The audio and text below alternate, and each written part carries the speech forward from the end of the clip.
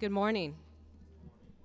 Today's scripture reading is from 1 Samuel, the 18th chapter, the 1st to the 5th verse. After David had finished talking with Saul, Jonathan became one in spirit with David, and he loved him as himself. From that day, Saul kept David with him and did not let him return home to his family. And Jonathan made a covenant with David because he loved him as himself.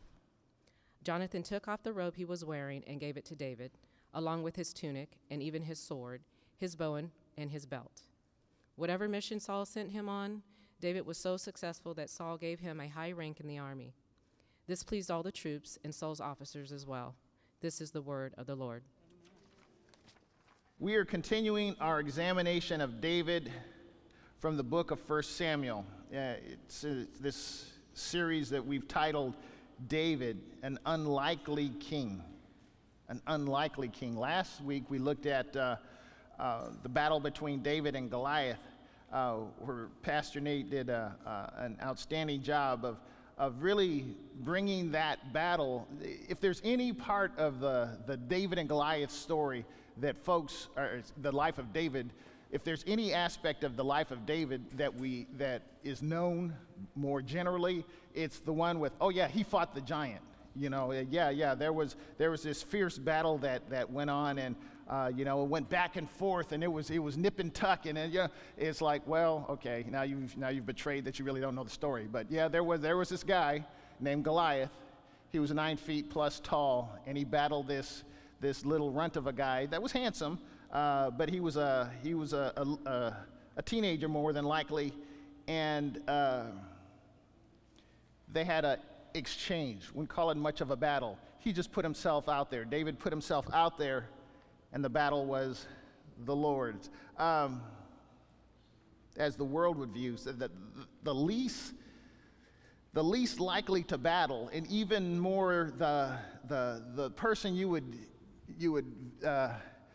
think of the least likely to emerge as victorious. I mean, and again, I don't have a horse in the race, but at Men's Fellowship they were talking about the Steelers and the Eagles, and they were talking about, well, you know, it's like, well, it wasn't much of a battle, but the team that you expected to win didn't win. Well, we have an Eagles fan, but the team that you didn't expect to win won, and won in a big way.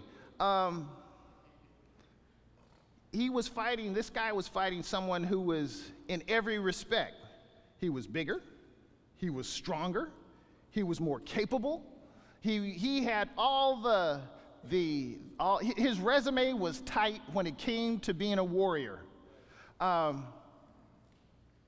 What's your point? One of my points is the tools that the world views as the right tools are not what God views. God doesn't need tools, right? He created tools. Yeah. So a lot of times, we'll go, and it's like, and it's not an excuse for either ignorance or the pursuit of excellence, but a lot of time we will use that resume that God has allowed us to accumulate to put forward and say, I know I'm the most qualified for this job. I know I'm the best for this. And God is like, seriously? That's why I challenge them, because I love them, using the praise team as an example. No matter how gifted our voices are, there are angels that sing better. You know, so it's not a matter of being tonally on point. Be tonally on point. Give God your best. But don't think for a minute, it's like, well, see, God accepted that because, you know what, actually, I sing pretty good. You know, that's why people came to Christ. You know why Goliath died? Is because I'm a good shot with a slingshot. That's why he died. I mean, seriously, it's like, no. So we really have to step out of ourselves to see ourselves as if we don't see ourselves in any other capacity, but we're privileged to serve. It's a privilege to serve. David was in a position, he raised his hands, no one else did. He raised his hands, but it was a privilege for him to be able to raise his hand and serve. The 45th verse of the 17th chapter reads, David said to the Philistine, you come against me with sword and a spear and a javelin, but I come against you in the name of the Lord Almighty, the God of the armies of Israel, whom you have defied. The 46th verse reads, this day the Lord will deliver you into my hands, and I'll strike you down and cut off your head. This very day I will give the carcasses of the Philistine army to the birds and the wild animals, and the whole world will know that David is strong and he did it. Nope, that's wrong. That's not what he said. He said the whole world will know that there is a God in Israel. The whole point and purpose of our ability to service and to do the things God allows us to do is not to point people to me, man, didn't you speak, boy? You preached the socks off. Oh, man, you were the man. It's like, no, was God glorified? Did people come running saying, what must I do to be saved? But if it's about us, then, well, I hope you got your praise. The point is not for David to get his brag on, but as we read in the 46th verse, all those gathered here, this is David talking, all those gathered here will know that it is not by sword or spear that the Lord saves, for the battle is the Lord's, and he will give all of you into our hands. I can say what I can say. I can say it in boldness because I have a resume to back it up. I have experience to back it up. I was tending my sheep, and a bear came, and a lion came. And so who is this person who does not have a covenant? He called them uncircumcised, which was a reflection of the covenant relationship with God. Who is this clown who thinks that he can get away with this talk? Do you guys not know that we serve a living God? And this guy is making fools out of all of us. Shoot, give me some rocks. I'll go gnaw at his kneecap. I'll do whatever I have to do. You know, we get caught up, we press our nose to the tree and we get caught up. Well, he had 5 stones, and what does the 5 stones represent? And what is the sling? It's like, look, I'm gonna take him out. This is what the point and purpose of the whole story is, that this guy's defying God, and I'm gonna take him down in the name of the Lord. That's the point of the story. Oh, he was a good shot, and he did this, and it was just, look, he said it's like the battle is the Lord's. The battle is the Lord's. God causes blessings to occur in our lives, not just for us to consume them and to say, wow, wasn't that wonderful? But we can use them to witness to others. How did you get that job? You know I wasn't qualified. That was God. Please. It's like, I don't know how they saw my resume and I got the job. I got the call. How'd you get that house? I know your credit. Your credit score is worse than mine. How'd you get that house? It's God. You got a car and you can't even pay taxi fare. How did you get that? God. I can't explain it. I can't explain it. See, but we're not, I was saving and I was this and I was doing that, and I went to, nothing wrong with going to St. Mary's College, nothing wrong with going to Sac State, nothing wrong. Go to the best that God allows you to go to the best. But if you think for a minute that your degree is going to advance you where God wants you to go, you got another thing coming. Oh, well, I'm an alpha, I'm a kappa. What? People don't love you, don't know you? Don't let me get off on that. How did you beat that disease? I don't know. It had to be God. Had to be God. Others had the same disease. They died. It's like the blind guy that Jesus came and healed, and he was just being queried. Who did this? By what authority did they do this? Who was the one that healed you? And the guy just like, look, all I know is I was blind and now I see. That's all I know. That's all I know. I know that someone with the ability to transform my life came into my sphere, and things are different. So the result of all of this, David raising his hand and God giving the victory, was everyone asking, who was this young man? As I was writing this, I was thinking, don't ask me why, I was thinking of the Lone Ranger. At the end of the show, they always say, who was that masked man? And he's on the horse, he's leaning back, oh, Lone. Who was this guy? Whose son are you, young man? Saul asked him. David said, I am the son of your servant Jesse of Bethlehem. Now again, at the point of being extremely redundant, is every week I've tried to make this point. The one who God has selected and has been anointed is king. He's been selected and he's been anointed as king. How does he identify himself? In response to the question, who are you? I am the son of your servant Jesse of Bethlehem. If my daddy's a servant, that makes me a servant of a servant. I am a servant. I know, that chair is waiting for me. I got anointed. It'll happen when it happens. But you know what? I'm a servant. So my question is, how do we view ourselves? Do we view ourselves as servants, or maybe the one that thinks that they should be sitting on the throne? See, if we're not careful, if David, if he had a different perspective, it's like, who are you? You know who I am. I'm the one who's anointed. And as a matter of fact, get up off that throne. What you doing on that seat? Get up, get up, get up. Don't you know your days are numbered? It's my time now. None of that.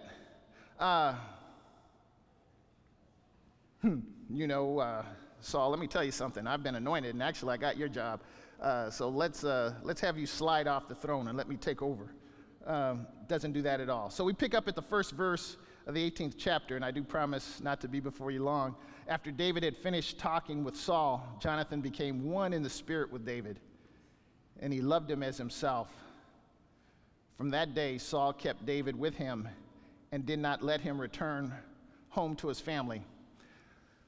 The son of the present king, the one of the present person who's sitting on the throne, and the anointed one became BFFs. They became besties. They became tight. Text doesn't let us know how or why or what, but a consequence of what happened, at least two things. One, a bond was formed between David and Jonathan that would carry on into the future, and we'll deal with that as we go forward, but it started right here. And the second thing was, Saul knew a good thing and he kept him for his service. So I'll at least give Saul that much credit. He saw that this guy was good to have around, and it's like, you're not going back. You're not going anywhere. So as we continue our study, we'll see what the consequence and significance of this is. But my point is, if I can make one right here, is our obedient faith has consequence that we can't imagine, and that the people we will impact and the opportunities we will have starts with obedient faith. All of this starts, everything that's going to happen this point forward is the obedient faith of David. I know, is obedient faith saying the same thing twice? Well, I know what you mean. It's like, well, if I'm obedient, is that an exercise of faith? And if I have faith, won't I be obedient? Well, I remember this story. There was, my father told it. I don't know if it's true or not, but it makes the point.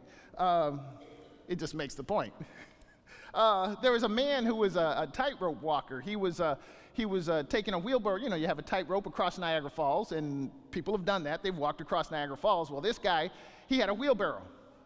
And he said, and everybody's lined up to see this guy push a wheelbarrow across the tightrope across Niagara Falls. And so people are chattering amongst themselves saying, I think he can do it. I don't think he can do it. And one guy just said, yeah, I think he can do it. And the guy who's with the wheelbarrow, pushing the wheelbarrow, turned around to him and said, if you think I can do it, get in the wheelbarrow. He didn't get in the wheelbarrow. There's obedience, and then there's faith. It's one thing to believe that he can do it. It's another thing for me to get in that wheelbarrow and really believe it's going to happen. See, we can talk objectively about faith.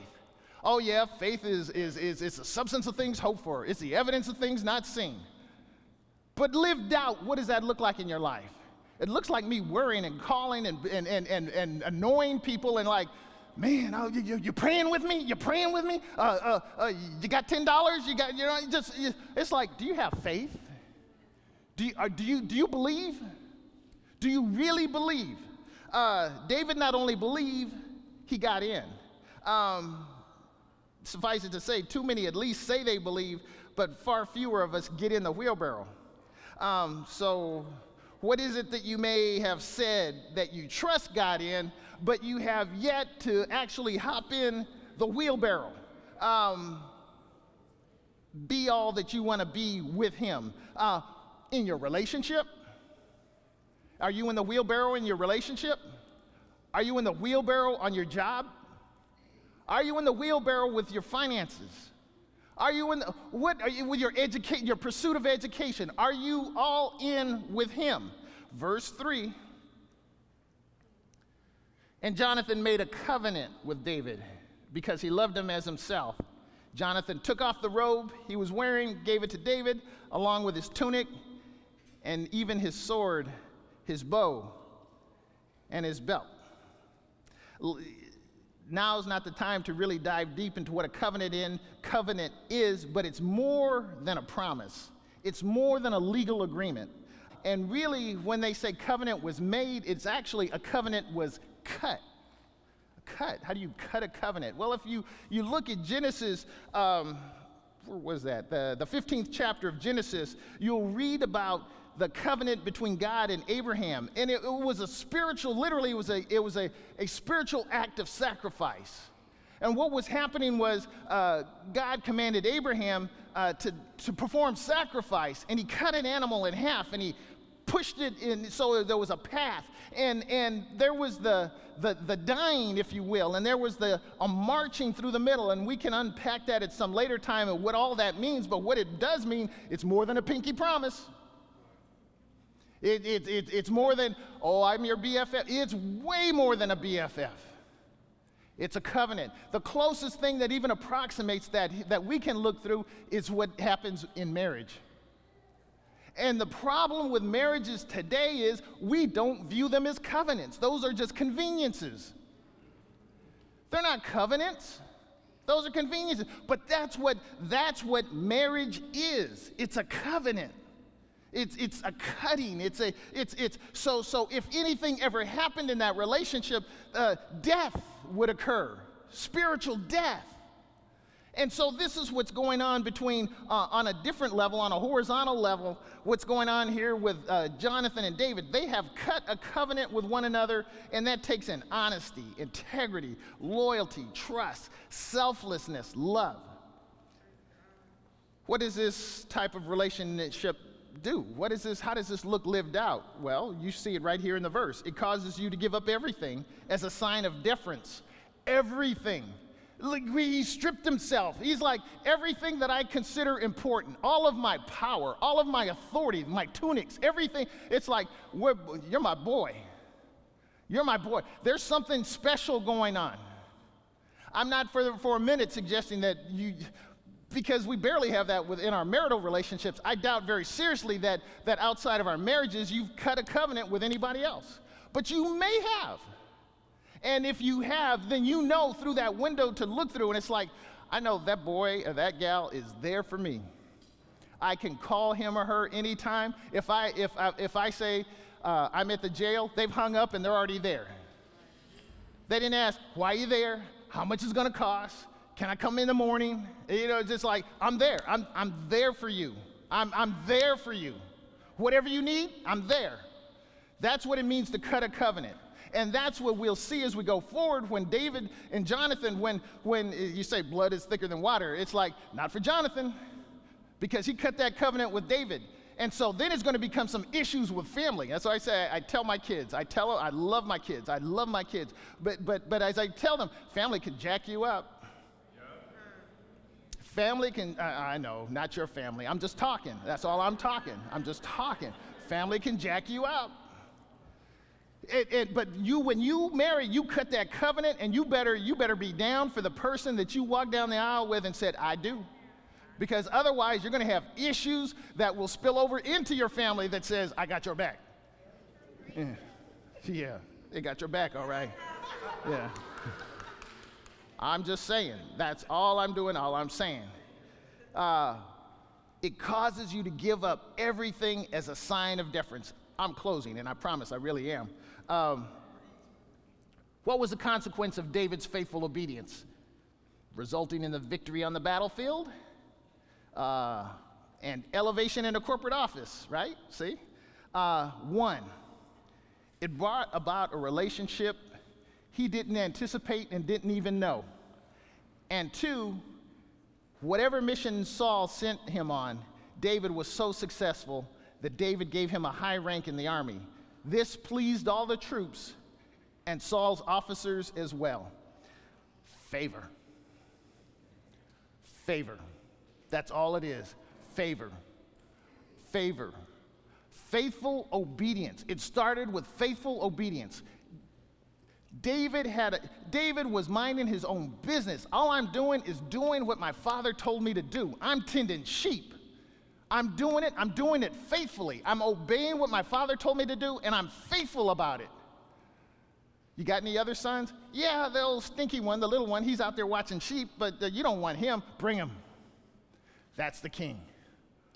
Oh, Saul's having some nightmarish things going on. He's tormented. Go get David. Hey, I've heard about this guy. He can play a mean harp.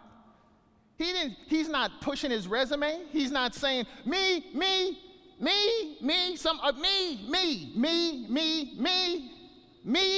see me. Does anybody see me? He's watching sheep. He's watching sheep. He's watching sheep.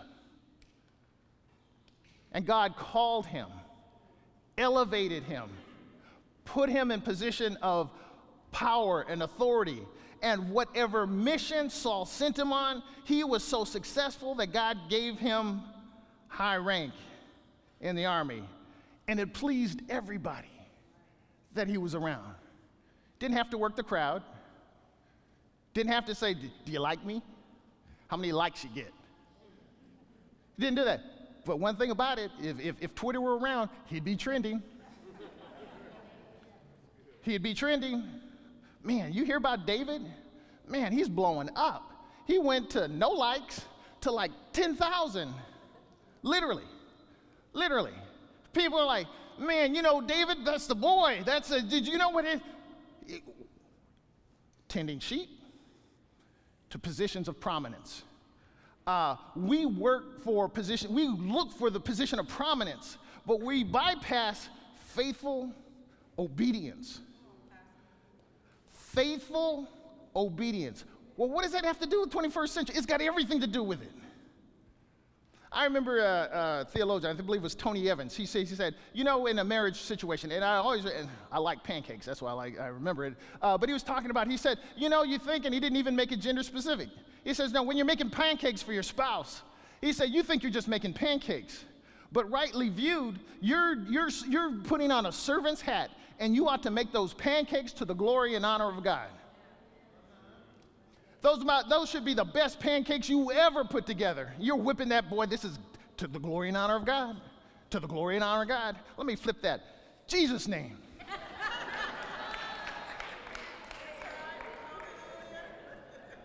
That's what a servant does. That's what a servant does. When you're tied in to the one that you see, I'm done, I promise you. I know.